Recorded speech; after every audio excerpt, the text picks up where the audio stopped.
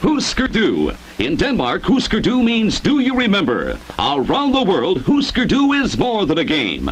It's a memory exerciser that's fun for children and adults alike. A great family game that increases your alertness. Each player tries to find matching pictures by removing 2 discs. If the pictures match, he keeps the discs. If not, he must replace them. Will she make a match? Not this time. Can he do it? A star. He's seen that before. He remembers and gets another turn. 18 sets of pictures make it virtually impossible to memorize the Husker Du board. 2 or more can play as individuals or in teams. No complicated rules. It's easy to play Husker Du, the memory game that's great fun for the whole family. Only $3.99. Husker Du, another fine product from Pick'em.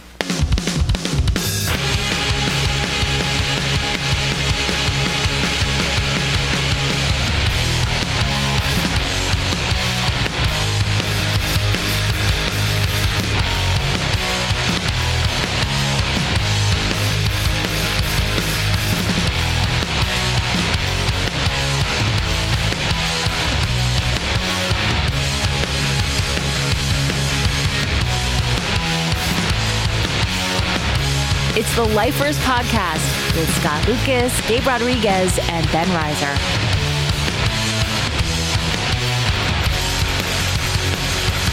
And now, here's Scott, Gabe, and Ben.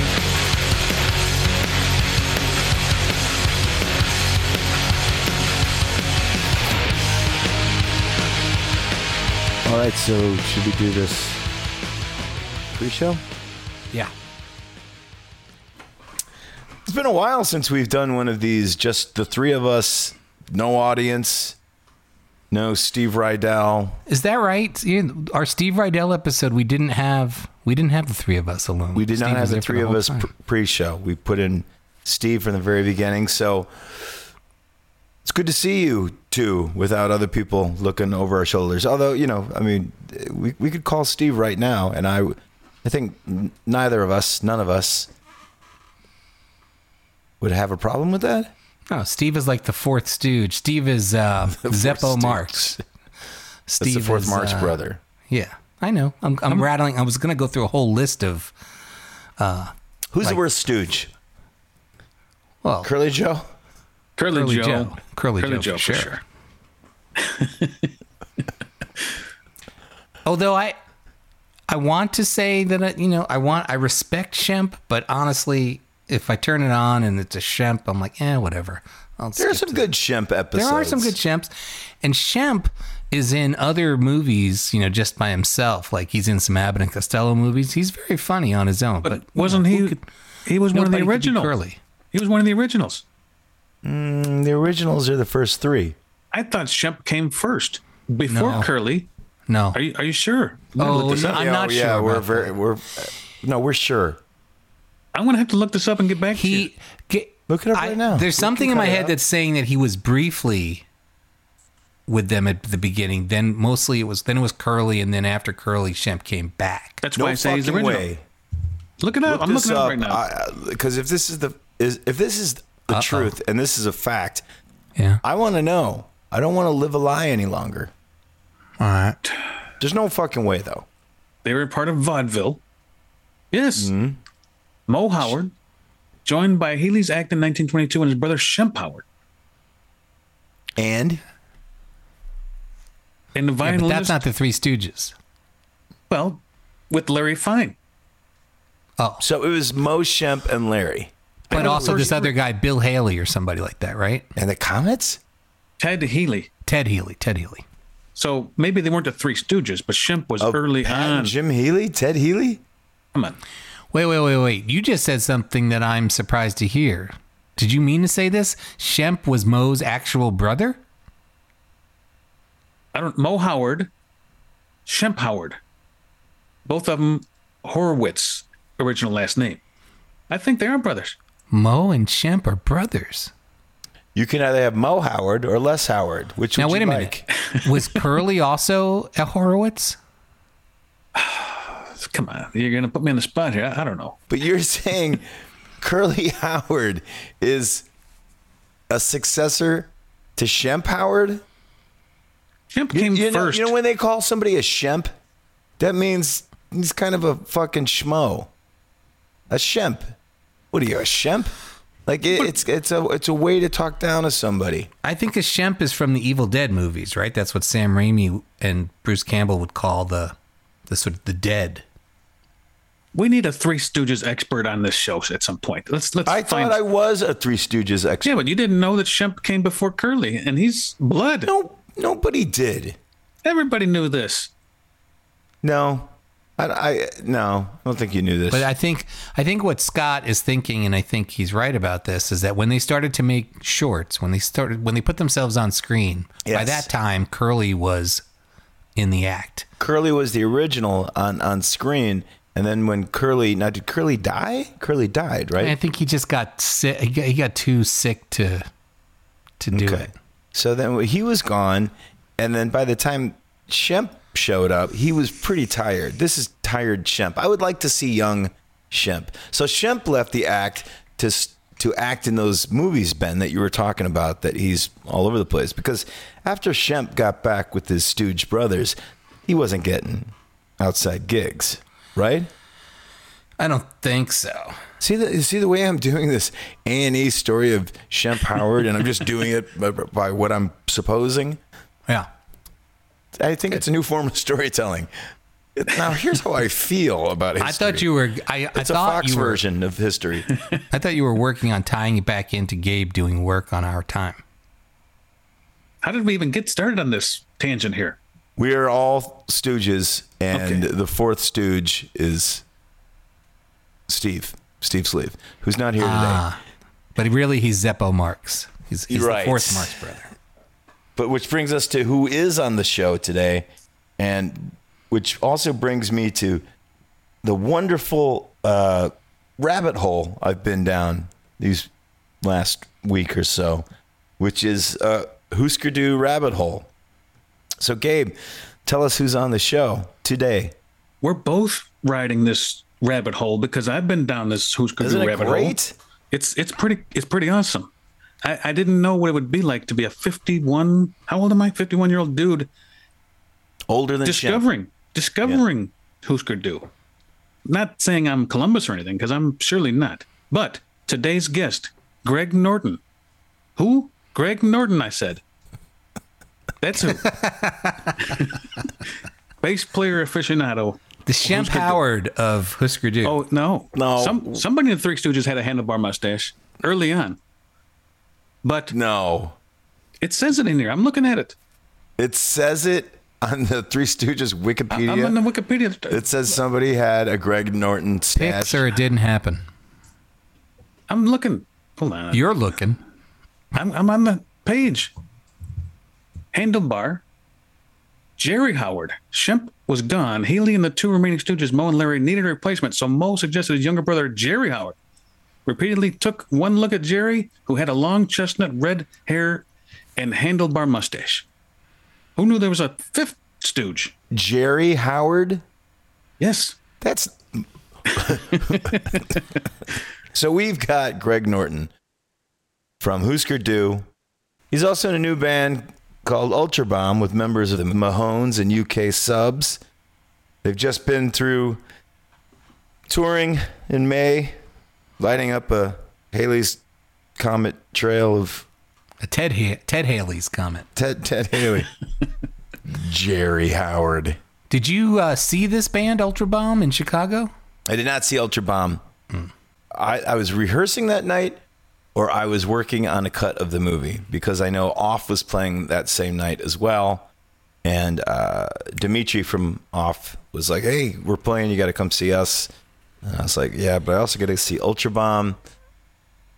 But I did see Greg the next night at the GHB show. GBH. At Metro. Were you meeting Greg? I did see him next at the GBH show. Were you meeting Greg for the first time that night? I wasn't. How did you meet Greg for the first time? Well, thanks for asking, Ben. Well, wait. By the way, I knew Gabe I don't want to get any further. I know Gabe was going to let this just pass on by. You slipped in a little mention for the first time in quite a while of something called The Movie and about working on a cut of The Movie. Yes. Inquiring minds want to know what is up with The Movie. It's happening. It's happening. The movie is happening. It's just like, I'm working on the sound for it right now. Yeah. Oh, yeah. Okay. Yeah.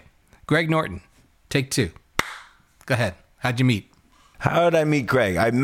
We were playing this Christmas show at First Avenue a few years ago before we went on tour with Soul Asylum.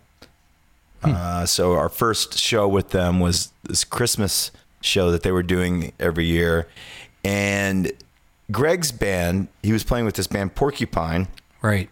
With an old friend of ours, Ian Prince. And there he was. I was like, hey, you're Greg Norton. And he was very, very, very nice to us. And we shared a few drinks and he gave me a hat. And yeah, that's how I met Greg. Is that how you thought it was going to go down, Gabe? Is that how you thought it happened? No, I thought maybe you bonded over when you were touring and didn't cut your mustache and you said, hey, we're blood brothers. No, forget it. What were you going to say? I was going to say you forgot to tell the part of that night that you met Greg at First Avenue because you were opening for Soul Asylum before you went on tour with them, that was the night that Dave Perner drew a dick on Ryan's drum kit. Right. That's exactly it. Yeah. Thank you. Wow, that was a long way to go for that. Well, it wasn't supposed to be that long, but there was a whole fucking thing that happened. It wasn't. But is that a thing? People drawing dicks on... See? I got something out of him. I was making a joke. Oh, it didn't happen. No. So we've all been going down this Husker Du rabbit hole in preparation for our esteemed guest this evening. Am I the only one who was a Husker Du fan back in the day? No, you're not the only one who's a Husker Du fan. It's just that I have not listened to them in quite a while. Well, that's true for me too. And I was thinking that my favorite record was Flip Your Wig. And then after this week, I don't even know anymore. Like I was kind of like, oh, I think it's New Day Rising. And then I started. Don't discount Candy Apple Gray. I started listening to Candy Apple Gray. I was like, I love this record because I used to listen to that a lot when it came out, and I'm listening to it. And, like everybody kind of like, they're like, the Warner Brothers records aren't that good. But I was like, wow, this record really good. And the songs are really good. They're really going for it on that record. Right. And then I started listening to the really early stuff, and then I was like, oh, this is fucking awesome. And then just before I got on with you guys, I was listening to Zen Arcade and I was like, oh no, maybe this is the best record. Gabe? All I had to say is none of my friends traded tapes with me or gave me a mix of anything with Husker Du on it. And I'm kind of sour on that note because that sucks. I could have been 16 years old and checking out this band for the first time, but it didn't happen. They were like in my blind spot for most of my life where none of my peers turned me on to them. I see a dude wearing a Husker Du shirt. I'm like, what the hell is this? You never listen to Metal Circus or Everything Falls Apart? No. And I'm kind of ashamed to say it. Because that Everything Falls Apart stuff seemed like it was in your wheelhouse. Well, it just didn't come across my radar. But now that I'm in my 50s and I'm like, okay, how do I want to attack this, for the first time? Because I don't have any stuff. So I go to Spotify and say, this is Husker Du. Let's go ahead, play. And you just get everything. Wait, you said that? Okay, this is Husker Du. Go ahead, play. In my mind, I'm thinking, Husker Du says to me. Let it rain. Let's go. Okay. And I'm playing it in the background while I'm working. And these songs just start staying in my memory. I'm like, hold on a second. I know the song. And I get to one song. It's like, this song is in my head. I heard it once. The Girl Who Lives on Heaven Hill. I'm like, holy crap. That's the jam. Yeah. How did this song get stuck in my head after one listen? That's the sign of a good band, right?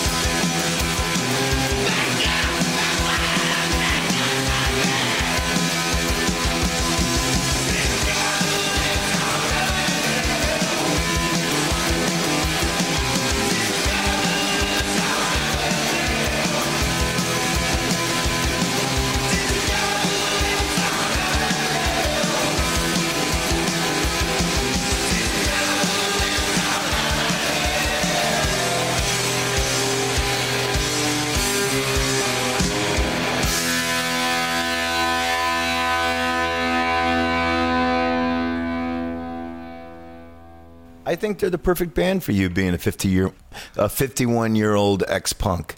I think it's probably the most punk rock thing you've done all week. You could say that, but I'm not an ex-punk. We got to get that straight. Okay. Well, you sound like Clint Eastwood right now at the end of Dirty Harry. Straighten me out. I'm an ex-metalhead who kind of skimmed into the punk realm via the Misfits. Are you still a punk? I never was punk. Never claimed to be punk. Yes, but don't you think like Zen Arcade and New Day Rising and Flip Your Wig are like perfect music for people who, and you don't have to have outgrown punk, but you want to go to the next step. They're definitely up my alley because when I listen to them, I'm thinking half of the bands I listen to probably grew up on this. Mm-hmm. Yeah. So that's you ripped it off. Yes. Yeah. I remember I was in college and Candy Apple Grey had come out, and I loved it. And I was talking to one of the cooler kids. How come every time Ben starts talking or asking a question, this is what happens? So I remember I was in college, and then Candy Apple Grey came out, and then I was like this, and Sally, where were you in Minneapolis? You don't say. You don't say. Oh, I realize I'm talking into the mic that you're not actually hearing me on. Right. So I'm talking to this kid. I say, "Oh, Candy Apple Grey, Husker Du," and I had just sort of gotten into them because I was no major league punk rocker myself, and this kid was like, I'm over Husker Du. It turns out they really just want to be like a lo-fi punk rock Beatles. And I hear that phrase and I'm like, what's wrong with that? What's wrong with that? That's the best description of a band I could ever hear. Yeah. And Warehouse, for a double album that's long past the time that anybody in the band is talking to anybody else in the band, is a really good album. There's lots of good songs on Warehouse. Yeah. Speaking of really good albums, are you getting any feedback on our Lifers Live podcast now that they're actually out to people hearing them who weren't actually at the shows? Has there been any blowback from Herb Rosen after my... Oh, yeah. So Herb apparently listened to the episode from which we put up last week, the second night in Chicago. He was not there. Well, the story is that you were in the car with him and he blows up on you and calls you a nerd, right, Ben? Yeah. Is that what happened? He says, listen, Riser, I'm not responsible for you tonight. You get to Delilah's with me, and then you're on your own. You're a nerd. So today I get this from Herb. He goes, I just heard Ben's story about driving to Delilah's. Ha, ha, ha. It's pretty hazy, but it sure sounds like me. Good. I'm glad I didn't... I said, it's a great story. He goes, yeah, pretty spot on. Should we call him? Sure. Now let's give him a call, see what's happening. Is he working tonight? We're going to find out. Even if he is working, he probably doesn't want to be working, so he'll take any excuse he can to pick up the phone. Yes. We got to find a way to get that plugged in. Can you hear it? I can hear him. Hey. What's up, man? So you're on the podcast, and I told Ben that you finally listened to his story. Yeah, Ben, did you get I sent you a text. No, I did not. He said he did not. I think I saw Herb on Facebook. Because I've sent him a few texts. One, like, way a long time ago from Shank Hall when I thought he was going to be there. Maybe I'm texting the wrong number. I think you're texting the wrong number. Yeah. Well, first of all, I don't want to say, you're going to edit this, right? Can I say if this is the right number for Ben? Obviously, we're not live. Sure, no, we're not live. Yeah, hold on, let me check, hold on. Where the fuck is it? Ben Reiser, is his number info 6? Hold on. Well, that's my work number. That's his work number. You're calling his work number. How did you get Ben's work number? Somebody must have sent it to me and imported his whole, fucking card or whatever. So I have all, but that's the primary number is the one I just said. Are you making rum cornbread right now? Am I what? Are you making rum cornbread? No, I'm sober. I'm sober as a judge. Oh, well, I can't tell the difference. Well, anyway, here is is the text. Thank God. That I sent him earlier. I'm glad you called, Scott. Says, dude, I just heard your story about our ride to Delilah's. Sorry about that. It's pretty hazy, but it sure sounds like me. For some reason, I was under the impression you were more fucked up than I was, which is clearly not the case because your recollection is far superior to mine. Anyway, can't wait until next time. Love her. Oh, that was my heartfelt apology. Oh, that's. It was a hell of a story, though. Yeah, it's a good story. It got a good laugh. Herb, did you know that Curly Howard was not the first Stooge? That Shemp was before Curly? Yes, I believe I did know that. Oh, fuck off. I'm pretty sure. Yeah, sorry. All right, I gotta go. That stuff. Well, because my parents didn't allow me to watch the Three Stooges when I was a kid, so I went to extreme lengths to watch, to find the Stooges and watch any Stooges, anyone, anywhere. I took advantage of it, and then when it was available in other media, I got into it. Yeah, I was not allowed to watch that. And have I told you the story when?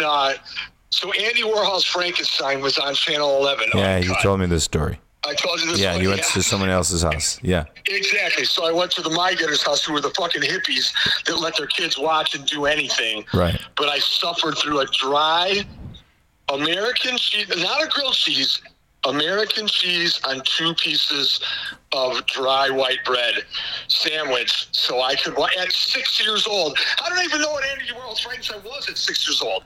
I must have saw the commercial on Channel 11. Did they not have mayonnaise? What's that? Did they not have mayonnaise? No, no mayonnaise. What you guys do? Bye. Well, to add some context to that, Scott. More context. As Scott was shoving me into Herb's car, he kept whispering to me, you'll, if nothing else, you'll have a great story to tell at the end of the night. And then save it for the podcast, right? And I was like, I do not. And I was thinking to myself, I don't want a good story for the rest of the night. I just want to go. I want to eat some pizza, which these motherfuckers, without telling me, are about to go eat without me. But if barring that, I just want to go back to the hotel. And so when Herb said what he said to me in the car and we got to Delilah's, I realized I don't need to hang out with Herb because I already got my good story. Now I can just go home. So it was great. I was able to get the story. Yeah, it worked out fine. And you ended up finally getting to Pequod's last weekend. Bringing that up. Yeah. You went to Pequod's? I spent some more time in Chicago for work, and my friend Scott Lucas met me for some dinner and a movie. We had a date, I guess you would call it. Sure. And then later on, maybe the next night, I was up till 2 a.m. doing. I was prepared to take you to a concert. That's right. I don't want to mention who it was, but I ended up going over there. Oh, you did? Well, I didn't want to. I wasn't going to. I just went over there to pick up Justine, and let me tell you, I didn't understand why you didn't want to go. It was the worst show I've ever seen in my life. Yeah. So fucking bad. I don't want to mention who it was, but it was legit the worst show I think I've ever seen. People with a sense of time will figure it out. Just that fucking LA bullshit to the hilt. Oh man, that guy just deserves to fall in a manhole as quickly as possible. But go ahead. You had Pequod's. I had Pequod's. It was delicious. And then, so I went to see a movie at the Music Box at like 9:30 at night on a Thursday. Yeah, Thursday night. Thought I'd be all right. No hard feelings? No, not no hard feelings. I didn't even realize what that movie was when you kept saying that. I was like, what is he even talking about? And then I was, it's that new J-Law fucking thing. Did you see it actually? I did. And it's no good? It's not. But it's fascinating. I loved You Hurt My Feelings, although the crowd was horrible.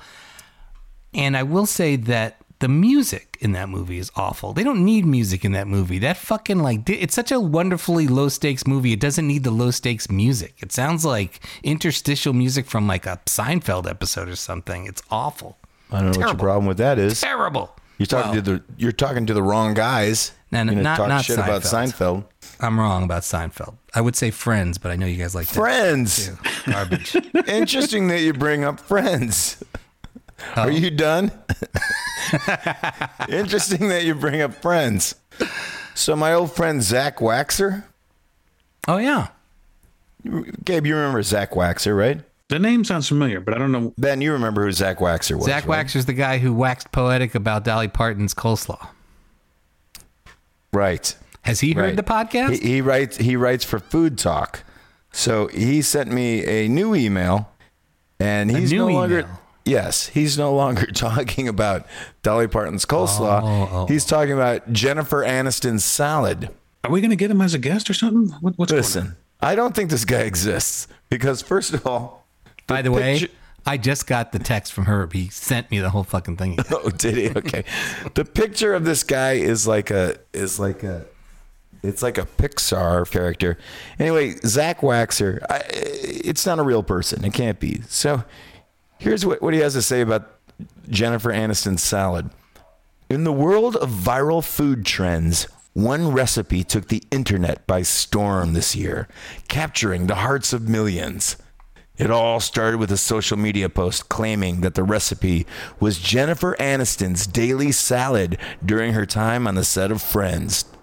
The post quickly gained traction, accumulating millions of views and prompting families across America to give it a try. The result? Instant love and adoration for what soon became known as the Jennifer Aniston salad. I mean, Gabe, can I get an amen? He lost me somewhere along the way. Social media has an undeniable influence on our culinary adventures, and this recipe was no exception. As the post spread like wildfire, come on. There's no salad recipe that's spreading like wildfire. People were drawn to the allure of indulging in the same dish that Jennifer Aniston supposedly enjoyed every day.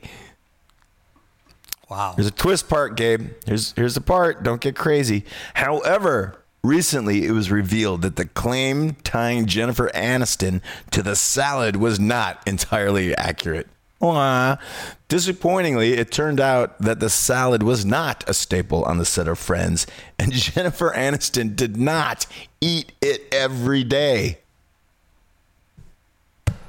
What do you think happened next, Gabe? I don't know. Why don't you tell me? Well, this revelation initially caused some confusion, but it did not dampen the salad's newfound fame. The salad was famous. Are you getting this? By then, it had already captured the attention and taste buds of countless individuals. Countless. But if I had to guess, I would say it was 18. Earning its own Joey, reputation Ross, as the Jennifer Aniston salad. Gabe, your thoughts? I can't follow this story. I stopped listening. He's busy with work. Here's one more thing he has to say about this. In the world of viral food trends, authenticity may sometimes be blurred, but the joy and satisfaction derived from trying and sharing a delicious recipe remain unaltered. He brought it all back home. So regardless of its origin story, let us embrace the popularity of the Jennifer Aniston salad and celebrate the joy it brings to our tables. Who's reading this stuff? I think he's making it up. He's making it up. He's got your number, Scott. He knows exactly what you want to read. Listen, Zach Waxer, if you exist, Zach Waxer, come forward, motherfucker. We have some questions for you. He's a content provider. He's a cunt and a provider. Hold on a second. Before we get this thing finished, somehow this didn't make it to our guest, you mean? Yes. Yes, we didn't get to the newfound interest. Or not, I wouldn't say newfound interest. Okay. You're playing some shows. I read today that you might be part of something that's going on at the Metro. I'm playing tonight with Cisco Pike. Yes, I was going to say that. Cisco Pike. At G-Man. So get your shoes on, put your earbuds on, keep listening to this podcast, and get yourself over to the G-Man and a nunnery. At what point in your career was Cisco Pike originally active? Oh, I would say we haven't played We were active maybe about 20 years ago. Well, where was that? 15 to 20 years ago. What album? What local H album is that closest to? Around PJ Souls. What's this other question you got, Gabe? I saw something about a Michael Shannon tribute REM Murmur show at the Metro. That's right. That went on sale today. Today, Friday? Friday. You should probably get your tickets for that. I'm just saying you might want to see that. Sounds if like you're an REM fan and if you know anything about us as a band. That's all I want to say. But also, this isn't just a local podcast, Gabe. What about, I saw another thing that you're playing a show with Stone Temple Pilots. Yes. You weren't going to mention that one, Gabe? That was not going to be brought up? Oh, he didn't care.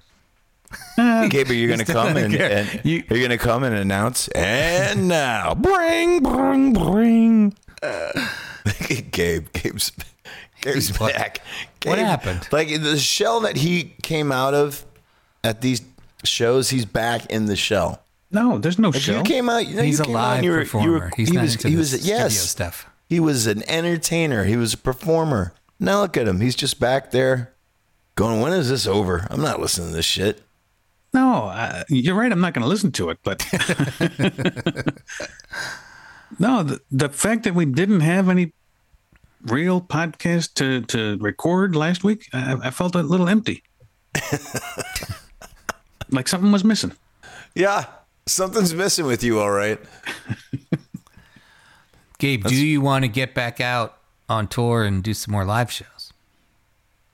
I don't know if you can call that a tour, but whatever. the live show podcast was pretty cool. And yes, we should do it again. Oh, you're in. Well, I think we should do it too, but you're going to have to get over your fear of flying, I think. that didn't stop me. I made it up. Oh, well, I mean, I think it's going to be, things go a lot quicker and cheaper for you if you get over that. Not much cheaper. Gabe, have you done anything on punk this week? No, I haven't. I can't think of anything on punk. No, you haven't, because you've been listening to Husker Du all week, and that's pretty punk. Hey, everybody, it's Greg Norton. Hi, Greg. Hey, everybody. Thanks for having me. You are a good-looking man. Thanks. Got a nice fresh mohawk rocking for the summertime. Great. You're still doing the stash. You're doing right by that fucking stash. Now, was that a nod to Neil Peart and Rush? I'm guessing no. No, and not to Raleigh Fingers either, or Right. probably a little nod to Salvador Dali, but yeah. There you go. Obviously, I mean, how did it start with the mustache? Well, there's a story behind this. So, Husker went out on the road one year. We're heading towards California to record Everything Falls Apart. Mm-hmm. And we left, and I forgot my shave kit at home, so I didn't have a razor, and so it just started growing out and was getting long and scraggly. And then we were in L.A., and I was hanging out with Des Cadena, and he's like, "Yeah, man, I like the stash. It's like looking good, you know." And I'm like, "Yeah, it's bugging me though, because it's starting to get long enough now. It's like the ends keep getting in my mouth." And he's like, "Oh man, you should just twist those up. Just twist them up on the ends, you know." And I'm like, "Yeah, that's a good idea." So I started twisting them up, and then I'm like, "Yeah, I kind of like that, like the look," and I just stuck with it. And that was it. That was it. So it was all Des Cadena's idea. Yep. I owe it all to Dezo. How did that relation start between you and Black Flag and SST and all that stuff? Was that a show in Chicago? It was actually. So Husker came down. We played this was like our first venture out of Minneapolis, and we played a couple of nights at I think the last iteration of Oz. I don't know if any of you guys remember the Oz. No. Mm-mm. It was classic Chicago punk dive. Like, the toilets didn't work. They sold poppers behind the bar. It was a pretty wild scene, but so we were down there and we had played, and the guy that ran the Oz was putting on the Black Flag show with the Effigies and Naked Raygun, and we had just met those guys that weekend when we played, so we were like, yeah, we'll stick around, and because he asked us to play the after party, so we stuck around and went to the show, and then we're at the after party. We play our set, and there wasn't really the backstage area was more of like a storage closet, and Grant saw this can of blue paint, and after our set, and so for the encore, Grant went out and he had this can of blue paint, and he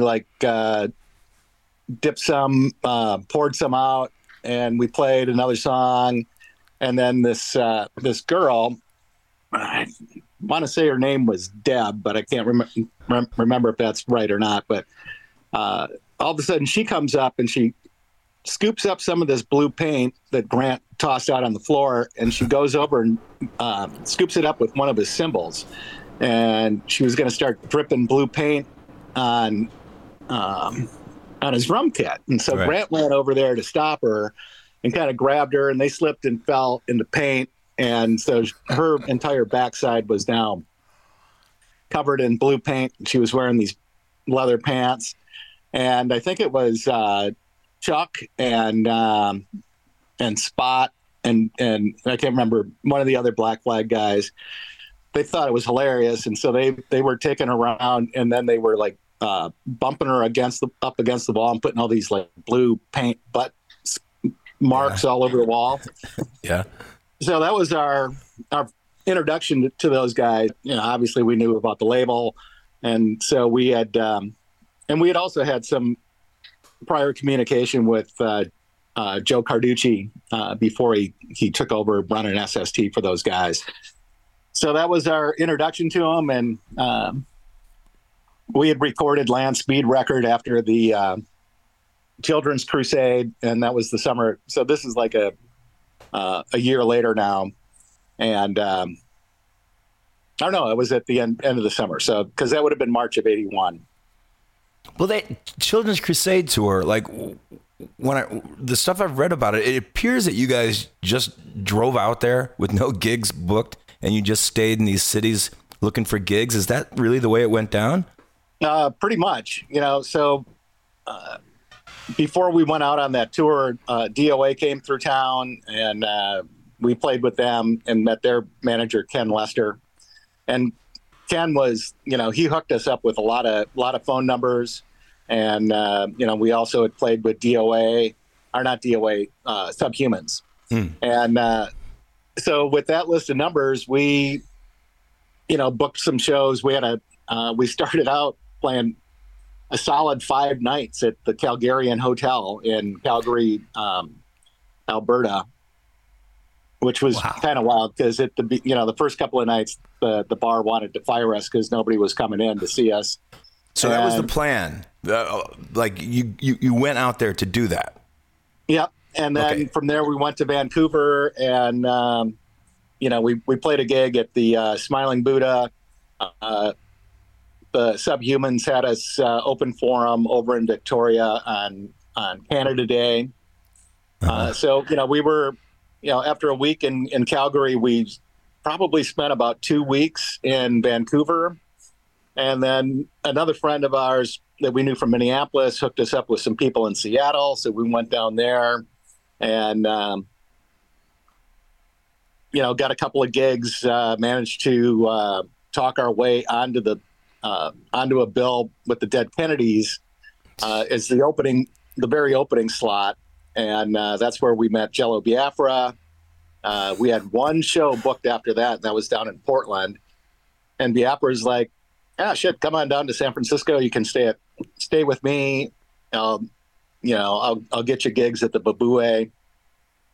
So we went, and we actually ended up, we were probably lived with, at Biafra's house for 5 weeks, maybe 6 weeks. It's crazy. But while we were there, we played the Mabue Gardens a couple of times. We went up to Sacramento and played a show with DOA up there. We played like on a festival thing that was over in Berkeley. And at the time, I was trying to line up shows in LA, and I had Mike Watt's phone number. So he and I had just been talking on the phone, and he's like, it's crazy down here. It's like the club scene is all fucked up, and it's hard to get things booked. Right. So we just kind of gave up on getting down to LA. We booked a show at O'Banion's in Chicago, drove straight from San Francisco to Chicago, played that show at O'Banion's, and then the next night we were at the 7th Street entry in Minneapolis, and that's when we recorded Land Speed Record. Jesus Christ.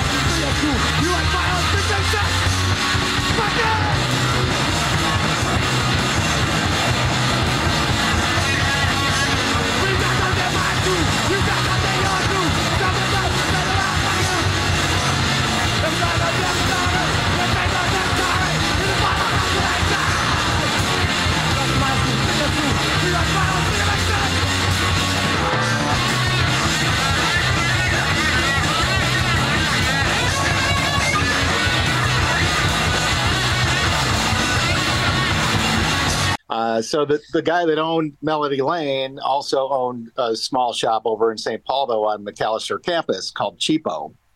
And Grant and I both kind of transferred over to that store.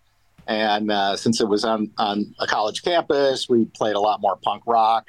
And one afternoon, Grant has a PA speaker hooked up to the stereo. He's got the speaker out on the sidewalk, and he's blasting the Ramones.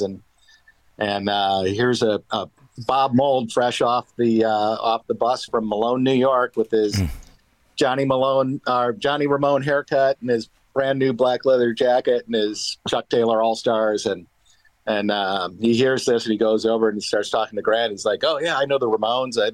So that's how Bob and Grant end up meeting. I didn't meet Bob for a few months until after that. Actually, it was going to see the Ramones when the Ramones did a tour opening for Foreigner, and they were at the same Wait, what? Yeah.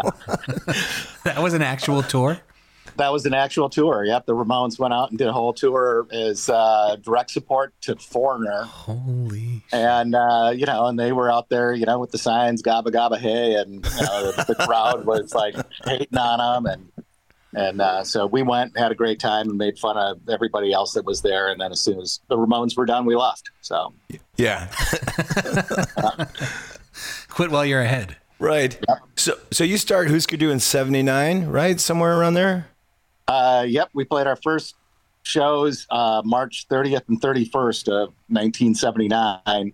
And those two shows, we were a 4-piece, and we were played nothing but cover songs. Foreigner songs. We didn't play any Foreigner, but okay. But you had a keyboard player, right? We had a keyboard player, and Charlie was the manager at Cheapo, where Grant and I were working. And and he had just graduated from McAllister and wanted to be a stockbroker and really loved the cars. That was like his favorite band. Right. And it's at like this neighborhood corner bar in St. Paul called the Randolph Inn. And in this story actually is, kind of amusing. It's like we were just there, Charlie, myself, my girlfriend at the time, another friend, Bill Hawes. We were all just hanging out. Charlie comes back from the bar and says, "Hey, Grant, we need to put a band together because I just got us a gig." Mm-hmm. And Grant's like, "Well, what are you talking about?" He said, "Well, I was at the bar getting beer, and I noticed that they had bands. So I asked the bartender, and she said, 'Why, you got a band?' And he said, 'Yeah, I do.' And she's like, 'Great, you're playing here on March 30th and 31st then.'" And he had told her that the name of the band was Buddy and the Returnables. So Sure. this is like early February. So we, Grant's like, oh, well, I know this guy at McAllister. He's got a flying V. We can get him to play guitar. And Grant was in a Beatles cover band at the time, where he was playing keyboards, and he initially was like, well, we can see if Jamie, the bass player from Train, would want to play with us. But the next day, Grant picks Bob up, brings him over to actually my house where Grant's drum kit was set up. Mm-hmm. And the three of us just jammed out a bunch of Ramones tunes. And then Bob and Grant are like, ah, shit, we don't need Jamie. Greg can play the bass well enough. So at that point, we learned 3 sets of covers and got ready for the gig, and then played at the Randolph Inn. The 3 of us were like, wow, I really like playing in this band together, and I like playing with you guys, but man, Charlie is like, man, he's like kind of square, and we don't really like him that much. So we decided to keep the band going without telling Charlie about it. Uh-huh. And so we had started rehearsing in the basement of a different record store where the owner was like, well, if you guys want to clean the basement out, I'll let you rehearse down there for free. Right. And so we started, every night after the shop closed, we would just go down there and fuck around. And we had, started writing music right away. And then Charlie calls up and says, hey, I got us another gig. And it was at the McAllister College for spring break on 420, which was like a big deal at McAllister because they're, a very liberal arts college. And so we headlined the student union that night. We play our set, and they're like, oh, you guys have like 15 minutes left. You can do whatever you want. So Bob, Grant, and myself jumped up, and we started playing our originals. Uh-huh. And Charlie's like, what's going on? What are you guys playing? I don't know this song. And he's like at the keyboard. He's trying to figure it out. And a friend of Grant's by the name of Balls Mikotowski, Balls actually was tripping balls that night, and he like reached up and pulled the plug out of the back of the Farfisa.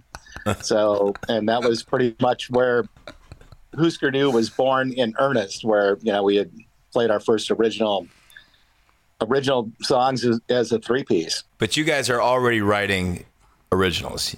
You're well on your way. But right after that, right after those first 2 shows at the Randolph Inn, we started writing. So we had Sex Dolls, we had MTC, I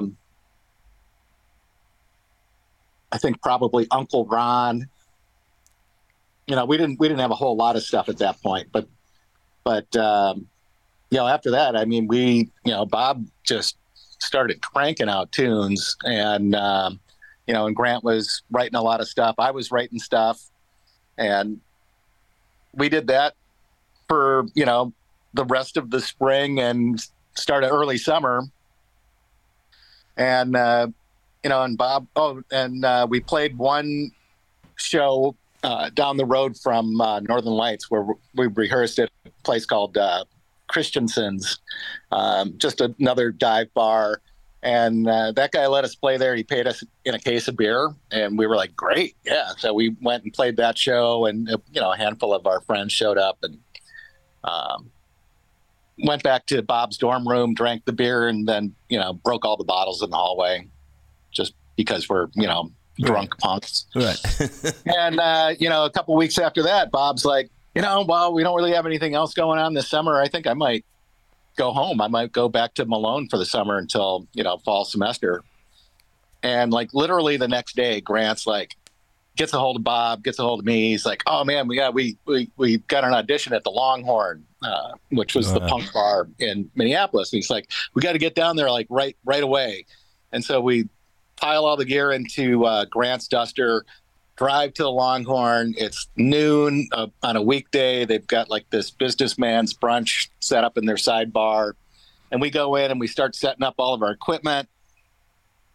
And then we start playing. And Hartley Frank, the guy that ran the club, comes out of his office. He's like, what the fuck is going on in here? And Grant's like, oh, well, we want to play here. And he's like, yeah, great. You can play here next Friday night. You can be the first band on the bill, but just shut the fuck up and get out of here. And, so evidently we passed the audition because Grant, oh yeah, we've got this audition. And, so we played at the Longhorn the following week. And then, the rest of the summer, actually, we would be flipping through the local arts magazine and see the Longhorn ad and go like, oh shit, we're on the bill for this night. We've got a gig.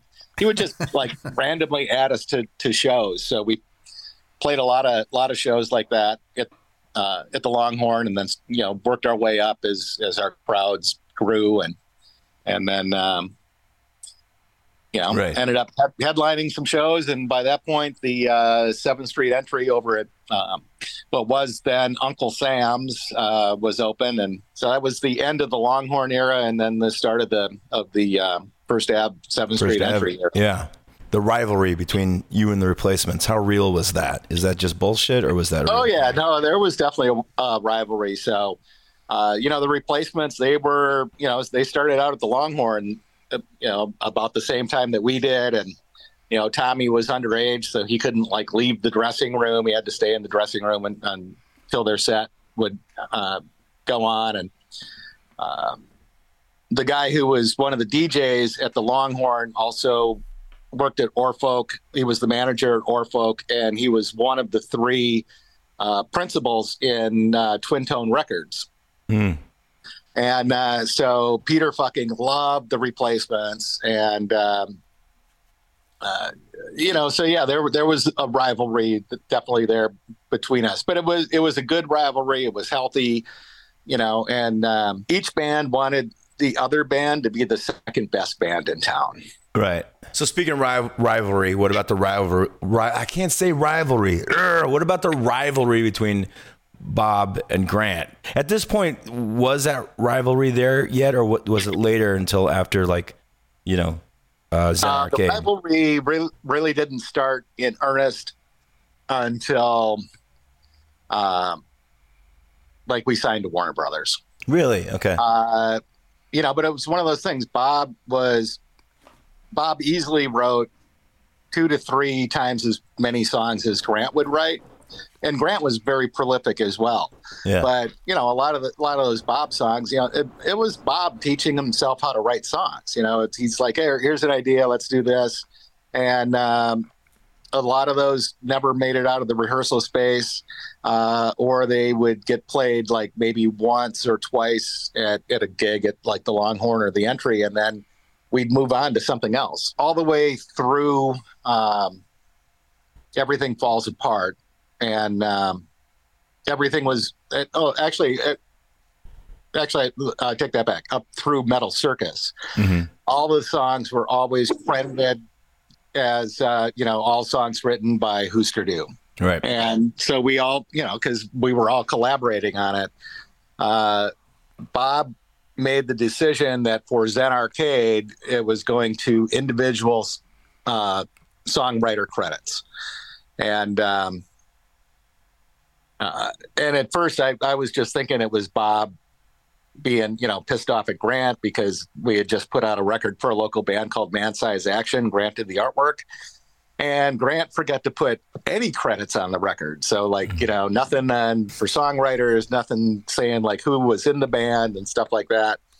So I was just thinking that's what that was all about. But then, later on it's oh, okay, I see. The songwriter mechanical is different than the artist mechanical, right? And publishing, right? So that was that. I was still writing up and contributing all the way up through Flip Your Wig. And then we signed to Warner's, and Bob made a statement in a band meeting one day saying basically that, Grant would never have more songs on a record than he would. And so that's when things really started to get testy with that. And Candy Apple Gray, it's I just went in and did my bass parts. I didn't do any background vocals. I didn't contribute any songwriting. And it's like, you guys fucking figure it out, you know? Right. I always tried not to pick sides, but Grant always tried to like loop me in on his side, thinking that like, you know, well, it's you and me against Bob. Right. But, you know, I didn't really want to be in that position, so I tried to avoid it. And then I started writing again for Warehouse, and, you know, the one song that we did actually go in and record of mine, then, you know, Bob was like, oh, I don't think there's a spot on the album for it. So it gets relegated to a non-LP B-side that was a UK only release.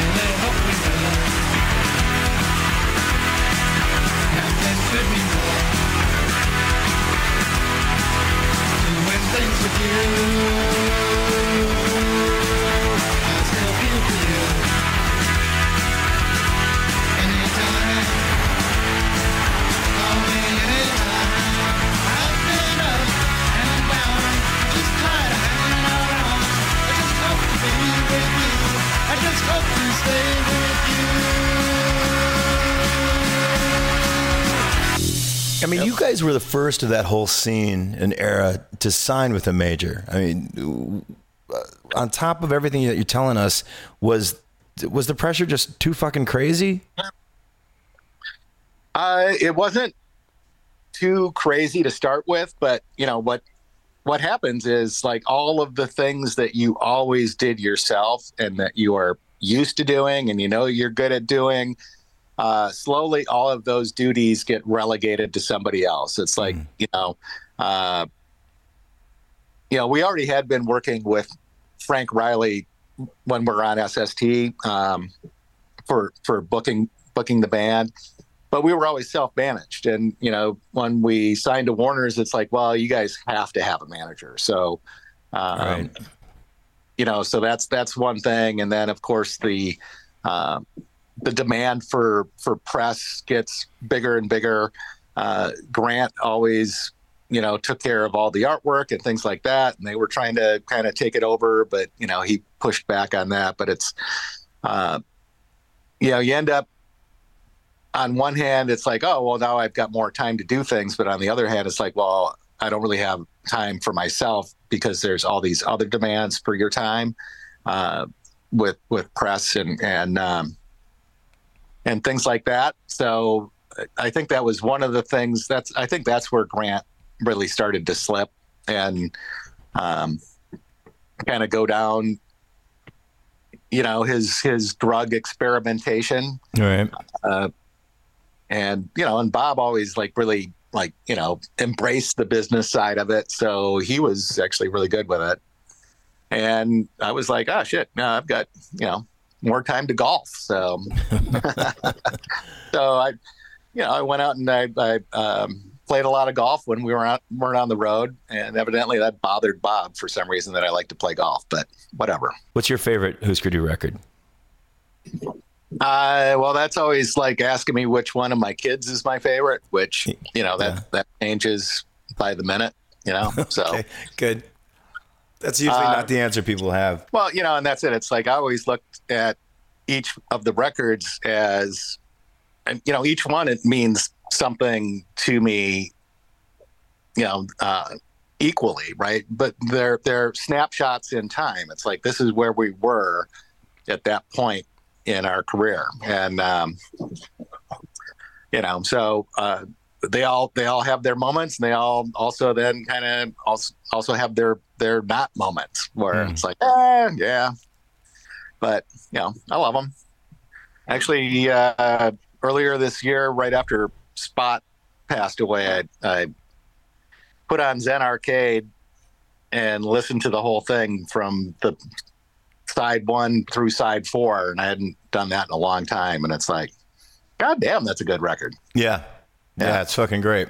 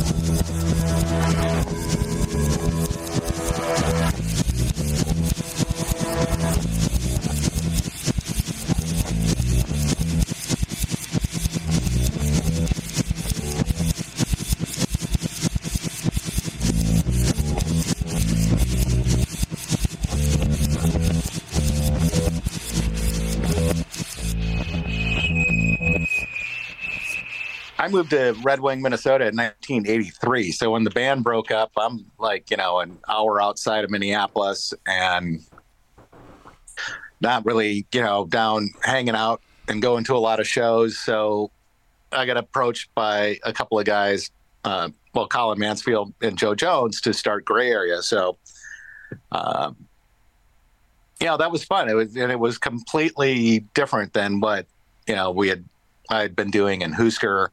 Grant records Intolerance for SST, and Bob, takes a year off or whatever, and then releases Workbook. So, Gray Area. I liked playing in Gray Area. We did one ill-fated tour, but we went out on the road in the summertime, and when we got back from that, our guitar player, Colin, was like, I don't really want to be a guitar player in a band anymore. I just want to do stuff on my computer. And Joe and I, the rhythm section, were like, well, it's kind of hard to be a fucking rock band without a guitar player. So that was kind of the demise of Gray Area. And shortly after that is when I started working in restaurant kitchens, and then ended up, that turned into a 20+ year career. So do you think you're done with music by then, or this is just the next thing? It's the next thing. I didn't think I was going to, was done with music. actually, I went out with a guy named Sonny Vincent and with his band Shotgun Rationale and did a Canadian tour in, like, I want to say 91. So, and that was a lot of fun. It's like Sonny was, old school New York punk kind of stuff. And Bob Stinson had done a stint in the band with Sonny. Cheetah Chrome had played with them. Mo Tucker has played in Shotgun Rationale briefly. So, and it was a lot of fun. And Sonny wanted to take the band to Europe. There's tons of gigs over there. The fans are great. And I'm like, I would love to, but I'm going to need to see, like, contracts and shit and guaranteed money. Because I have a house that has a mortgage and I just can't, like, take off to Europe and not know that I'm going to make any money. Right. And he could never produce any of those things. And so then, at this point I'm getting more and more deeper into learning how to cook and moving up the ranks in some really good kitchens, and then end up, getting my own kitchen type of thing. And the guy that I learned how to cook from, my Lenny Russo, it's a great chef, nominated for, James Beard Best Chef Midwest, like, numerous times. Every time he's been nominated, he always either loses to somebody from Chicago or somebody from Kansas City, Fucking Chicago. Fucking Chicago. Yeah, fucking Chicago. Yeah. But, and Lenny was like, well, you've got a natural talent for cooking. You've got a great palate. I think, you can't just keep, you're going to need something to do when the rock and roll isn't happening. So, like I said, it turned into a great career, but I went a span of 14 years without even picking up a bass. Yeah. So, I mean, what made you pick it up again? Well, another great story. So there's a jazz piano trio called the Bad Plus. Mm-hmm. Dave King, the drummer, and Reed Anderson, the bass player. They're from Minnesota. And they had just released a record called These Are the Vistas on Sony. And a customer of mine at my restaurant brought me the CD and said, I really think you should listen to these guys. They're really fucking good. And on that particular release, they do an arrangement of Smells Like Teen Spirit, which I'm like, well, that's kind of crazy. And then they were playing a show at a jazz club in Minneapolis called the Dakota, and read this article, this interview that they had done right before that. And Dave was talking about how Husker Du actually was a big influence on these guys. And I'm like, wow, that's pretty cool. I mean, these guys are fucking great jazz musicians. So I go to the Dakota, I see that show, and at the end of the set, end of the night, I see Ethan Iverson, the piano player, and I just went up to him and I'm like, oh, hey, yeah, it's like great set. Yeah, my name's Greg Norton. It's like, hey, do you know if, like, Dave is around? It's like, I'd sort of like to meet him. And Ethan had, like, no idea who I was. He grew up in a jazz and classical vacuum, which is why they ended up playing Smells Like Teen Spirit, because he claimed he had never heard the song before. And Dave and Reed were like, there's no way that you have not heard this song because it's everywhere. And he's like, nope, I haven't heard it. So then they made him learn how to play it, and then they recorded it, which I think is fun. So anyway, I meet Dave right after that. And he's like, oh, yeah, Dave's over there somewhere or whatever. So I go and I meet Dave, and Dave's like, holy shit. And like literally one of the first things he says is like, I've got this great idea for a band, and you would be the perfect bass player for it. And I'm like, wow, okay, fucking cool, And so that band ends up being the Gang Font, which is the record that we put out on Thirsty Year, and I think it came out in 2006. So it literally took a couple of years from Dave first saying, like, hey, we're going to have this band. And then every time I'd see him, it was like, oh, yeah, we're going to do this band. And I got to a point and it's like, yeah, sure we are. Yeah, right. Right. I'll believe that when it actually happens.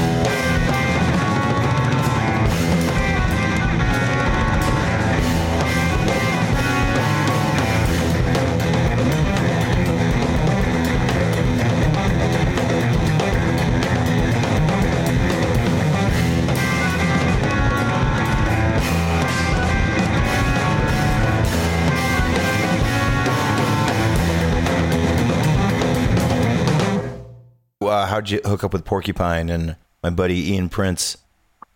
Ian, Ian's another great fucking drummer. Yeah. So I had met Casey in La Crosse. The Meat Puppets were coming through La Crosse. It was I think the first tour that they did after Chris joined the back into the band. Right.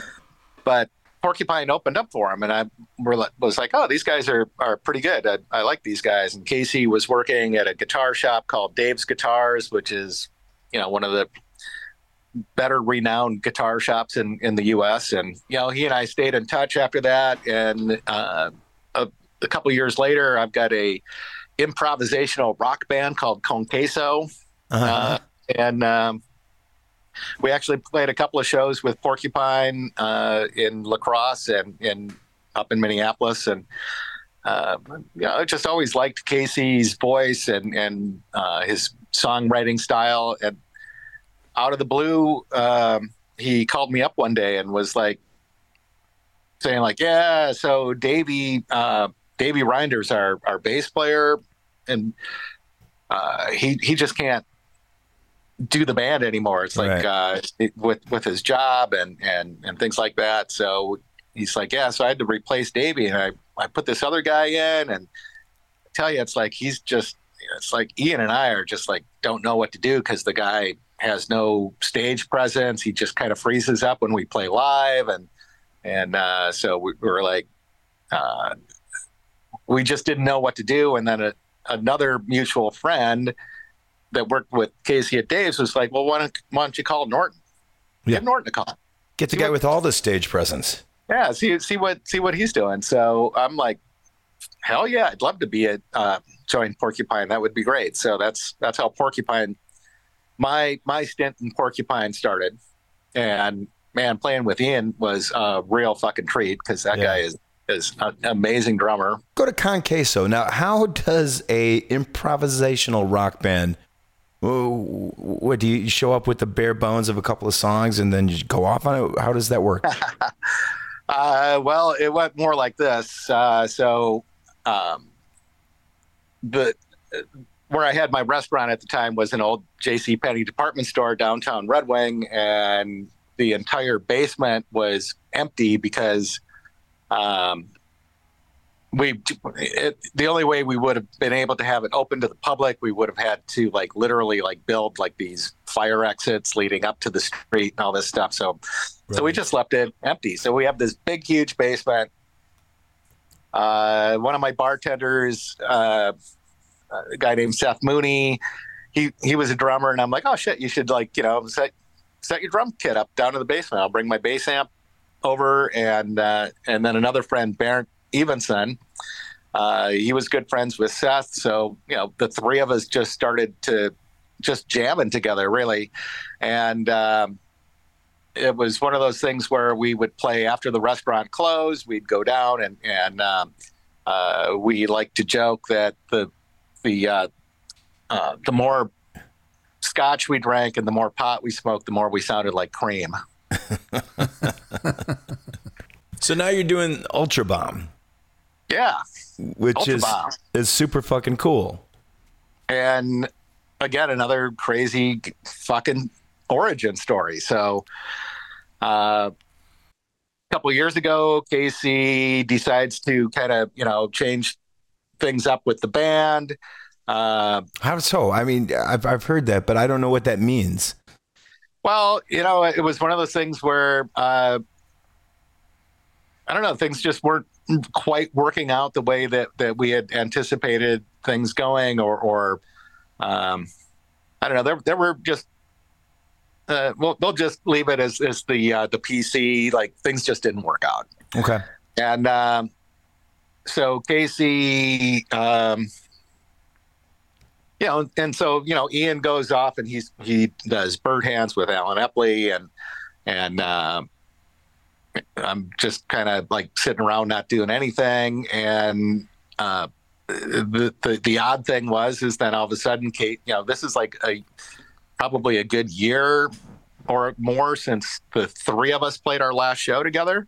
Mm-hmm. And Casey books, I see it's oh, Porcupine's got a show. And so Casey plays a show as Porcupine with two other people that aren't Greg or Ian. Oh. And people were like going like, what the fuck's going on? Where's Ian? Where's Greg? You know? And so then this other guy puts up a post on Facebook talking about like, you know, it's like, doesn't really matter who's in the band. It's Casey's band. And he's like, I'm in the band now and blah, blah, blah. And it's this big, long thing. And it was like, okay, well, you know, Casey had plenty of time to say something to the general public about what he wanted to do. And he just chose not to. Instead, he shows up with two other guys and plays the thing, which then led to a bunch of confusion. And then this guy puts up this post. And my only comment on it was, well, that clears that up. Yeah. And Casey got all pissed off at me and like, you know, blocked me on Facebook, which I thought was funny.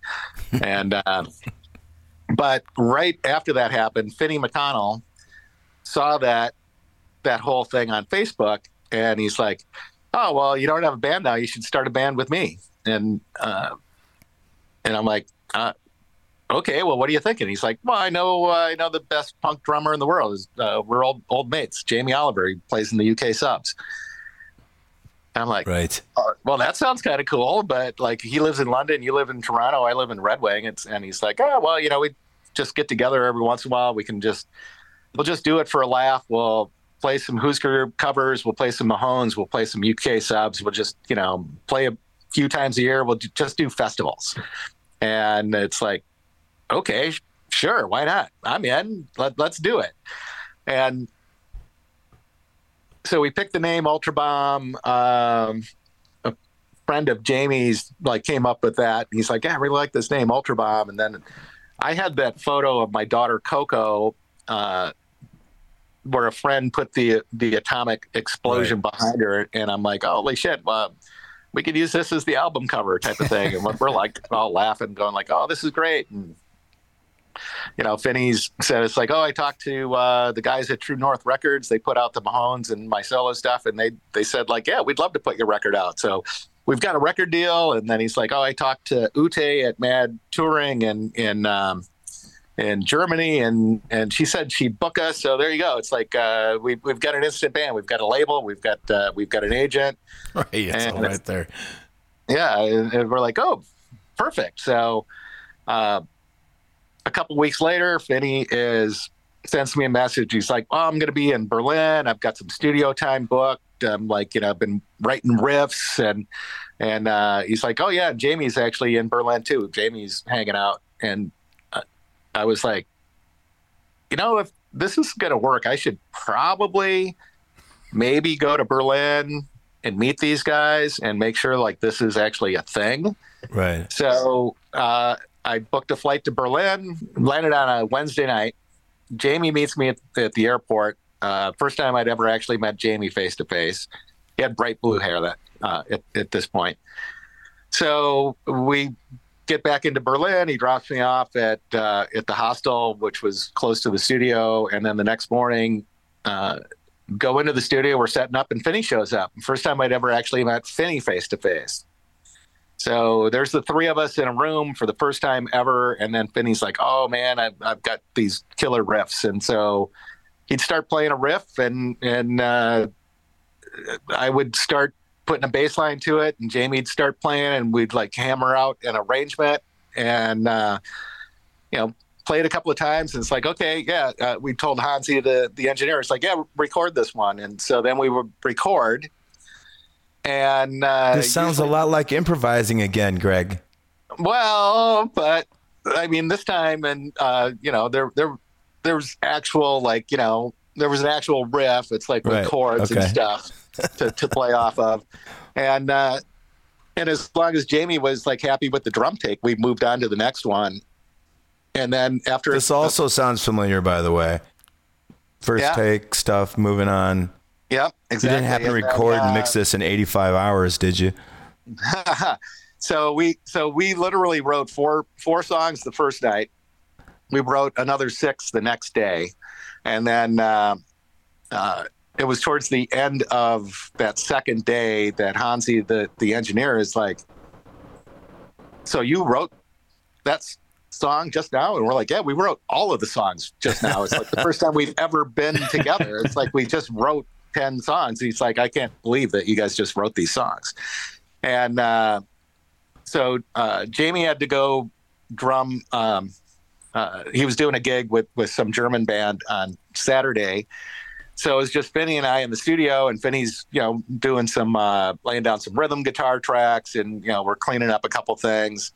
And I had all these lyrics. And so we printed them out, and I'm cleaning up some bass stuff. And Finney's like looking at my lyrics, and I get done and I walk in, and he's like, I've got the whole record all figured out. Yeah. And I'm like, what do you mean? He's like, these lyrics are perfect. It's like this goes with this. And so on Sunday, Jamie's back in the studio with us. Finney fucking goes in and sings the entire record in one day. And at the end of the day, we still had some time left. And the second night when we were out to dinner, we were talking about maybe like doing like a hidden track bonus single type of thing, and we're like, yeah, we should do a cover song. And we all decided that Sonic Reducer was like the perfect song. So then we banged out Sonic Reducer, and I sang it, one take, by the way, and that was that.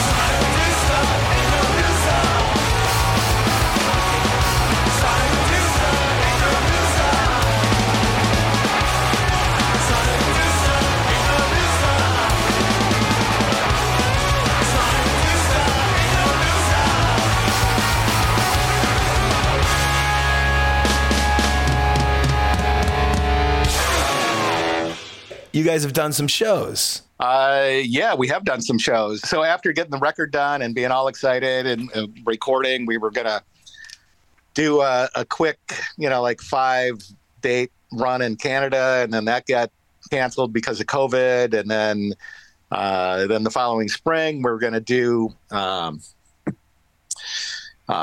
dates in England. And I had a family crisis where my sister came down with like this rare form of leukemia and literally spent 5 weeks in the hospital on a constant like chemo type thing, and she's great, by the way. She pulled out of that and she's doing great. All of her hair's growing back now and everything. So that was like, cancellation number 2. And then we were going to try to reschedule Canada. And Jamie shows up at the airport after being told that he didn't need a visa to get into Canada. And then he gets there and they're like, oh, well, where's your visa? And he's like, oh, well, they told me I don't need one. And they're like, well, we changed our mind. You need one. So, so that gets canceled again. And then we have another run of shows lined up for May of last year. And I get diagnosed with prostate cancer. So I'm like, well, I hate to break this to you guys, but I think I kind of need to take care of this. So Jamie and Finney, we had in Minneapolis, there's a place called the Hook and Ladder Theater, and they do a festival every summer, and they wanted us to headline. So Jamie and Finney flew in for that. We played. That was our first official gig. Went great. It was just sloppy enough to be extra special, and everybody had a blast. And 4 days later, I was in the Mayo Clinic getting my prostate out. Wow. So then and you're okay from that. And I'm okay from that. So had the prostate out. They said all my margins were clean. The cancer was all still contained in the prostate. But I took the rest of the year off to recover from that. And then we got the offer from Punk Rock Bowling, and we put together a tour for May to get us out to that. And I would say the only lingering thing from my prostate surgery is I discovered that when I'm on stage and I'm jumping up and down, I tend to piss myself a little bit. Oh, but it's punk rock. It's not so bad. I thought it was going to be something else. No, but the pissing, that's not so bad. I thought it was going to be something else. And I went, oh, just thinking about what it was going to be. Yeah. So around then is when I saw you in Chicago. Yes, exactly. Yeah, we played Reggie's the night before that GBH show. Of course, we were up against Off.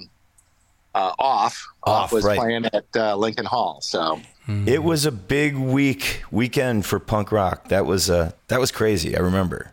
Yep. But the best part was hanging out in the Metro with you, and then you lean over to me and you go, I haven't been here since the last time I played here with Husker Du. And I got like chills. I was like, whoa. Yep. Yeah. I got chills. I got chills when I put on this Ultrabomb album, and as a longtime Husker Du fan, I was like, holy shit, this sounds like a long lost, better recorded Husker Du album. It sounds fucking fantastic, man. So great. Yep. I love the way it turned out. And it's, I think it's one of those things. I mean, I'm bass the way I play bass. So somebody's like, oh, all those Husker bass lines, and I'm like, well, they're Greg Norton bass lines, but I hear what you're saying, and Finney is a huge fucking Husker Du fan, and a Bob Mould fan, and so the first song that he went in to sing was "Time to Burn," and I had to go, Finney, stop trying to fucking sing like Bob Mould. just sing like you know.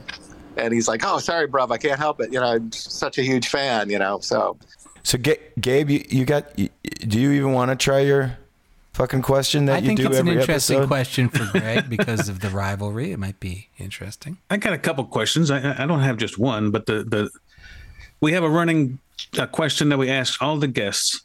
Okay. And it's my job. It's a little unfair for you. A little unfair, but hey, you never know. See how it goes. I have a prediction before, and Ben has a prediction before what the guest is going to say. I'm not going to predict this one. I think it's too obvious. But if you had to pick between two bands to listen to on a deserted island, you can only listen to one of these two bands: Iron Maiden or The Replacements. I'd go with the replacements. Of course. Yeah. I can't fault you for that. For that. Oh, you can't fault them? No. We had Tommy Stinson on here, and I kind of made a fool of myself when I tried to say something before that. And yeah, but he picked Iron Maiden, right? I don't remember. Did he pick Iron Maiden? I don't think you've asked him. I don't think I asked him, but no, you did, and he said Iron Maiden. Oh, did he? Yeah. I don't remember. But anyway, Greg, you have like a memory like nobody I've ever heard before. You're telling me stories about 40 years ago. I'm hearing for the first time here talking about, the guys from Black Flag and all these other people. I can't remember what I had for lunch today. You need to write a book. Have you ever thought about writing a book? I have thought about writing a book. I actually started working one probably in the early 90s and didn't get real far with it. When Michael Azarad was doing his interviews for our band Could Be Your Life, I had mentioned it to him, and then he's like, "Oh yeah, I can help you with that." Then once the interviews were done, he's like, "Yeah, pretty much, yeah. You just put some notes on some paper and send it off to a publisher." That was like his advice. So yeah, he's not going to help the competition. I think at that point he had already probably had his deal set up with Bob to help him write his book. Oh. But I always thought that if I did write a memoir, I'd call it Shed a Little Light. Uh-huh. Nice. Okay. But just saying that everything that you read in our band Could You Be Your Life was not necessarily all accurate. Oh, yeah. It just seemed to me that he wanted to sensationalize a lot of the bands. It seemed like the only band that he really didn't take any digs at or try to get dirt on was the Minutemen, and that was probably out of reverence of Dee Boone passing away. So, right. What especially irked you about your chapter in that book? Well, it just wasn't accurate. It's like we weren't on meth. We weren't taking, all of the speed that he said that we were on. And when we recorded Zen Arcade, we were drinking bonus cups, which is something that the Descendants came up with spot where it's like 3/4 of a cup of Folgers Crystal, and then another. Top that up with sugar and then just hot water out of the water machine, and stir it up, and it's this sludge, and then you'd slam that down. Ooh, the bonus. That sounds worse than speed. Yeah. But it seemed like he wanted to sensationalize drug use in the band. It's like, yeah, sure, I've done acid, but not every single day for an entire summer like he put in the book, right? Type of thing. And then, in Bob's book, the Husker chapter was basically just kind of lifted. It was the Michael Azarad version of the Husker history. And, and Bob even admitted that his memory of that decade was a little blurry. And there were definitely some, things that outright just never fucking happened in Bob's book that they put in there. That it's like, well, that's bullshit. That is not what happened. That is not how that went down. And somebody told me later that because Bob had a foggy memory on it, and they were interviewing people that would have conflicting stories as to what happened. They decided to go with the one that sounded better or right. Whatever. So print the legend. Yeah. Yeah. Well, yeah. It sounds like, and maybe I'm getting this wrong, but it sounds like out of Grant and Bob that Bob was the bigger pain in the ass in the band. Well, Grant was full of mischief, and you never really knew what Grant was going to do. He was the live wire. Bob was, like I said, he was very business minded and knew what he wanted and knew what he wanted to do and how things, nothing wrong with that. No, sure. Over the years, Bob has definitely mellowed quite a bit. He seems a lot happier these days, and I had also heard from some other people that Bob was kind of shocked when his book came out about how people were like, wow, Bob sounds kind of like a dick. And I don't think he was expecting that. And I think he's definitely is not like that anymore, or at least tries not. So I wanted to ask you something. I saw Husker Du play probably 6 or 7 times over the years, and I don't remember ever hearing any of you, but especially not Bob or Grant, say a word on stage in between songs. Like no banter between the three of you, and certainly nothing communicated to the audience except for the songs themselves, which is great. Fine. There's bands like that. But then the year after you guys broke up, I saw Bob do a solo acoustic show at Maxwell's. And the place was packed, and we were all like sitting down on the floor because he was sitting down on a chair on the Maxwell stage and just playing an acoustic guitar. And about halfway through, he starts talking to the audience in between songs. But what he's mostly saying to us is, hey, there's kind of a weird vibe in here tonight. I thought there'd be some more interaction between me and you guys. And it's kind of, are you guys okay out there? And I'm thinking, like, this is a guy who's been on the road for like 10 years and, as far as I know, has never said a word to the crowd. And now he's sort of seems taken aback that we're not trying to engage him in between songs and stuff. Did I just miss the talkative Bob Mould on stage over the years, or was that? No, not really. I mean, so some of the really early recordings, like from the Longhorn and some of the early entry shows, there was a little bit more banter, but we just, especially once we started touring, it was like we'd write the set list and we just actually didn't want to talk to the audience. And so then we just, got into it. It's like, we're just going to come out, we're just going to play.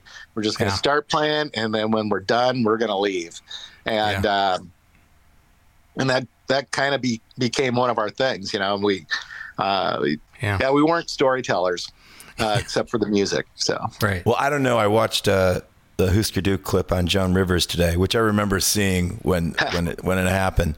And having Joan Rivers talk about whether or not you guys are selling out was so crazy. Like her trying to have that conversation with you guys, and you're just like, "What are you talking about?" Right. Yeah. Ian McKellen.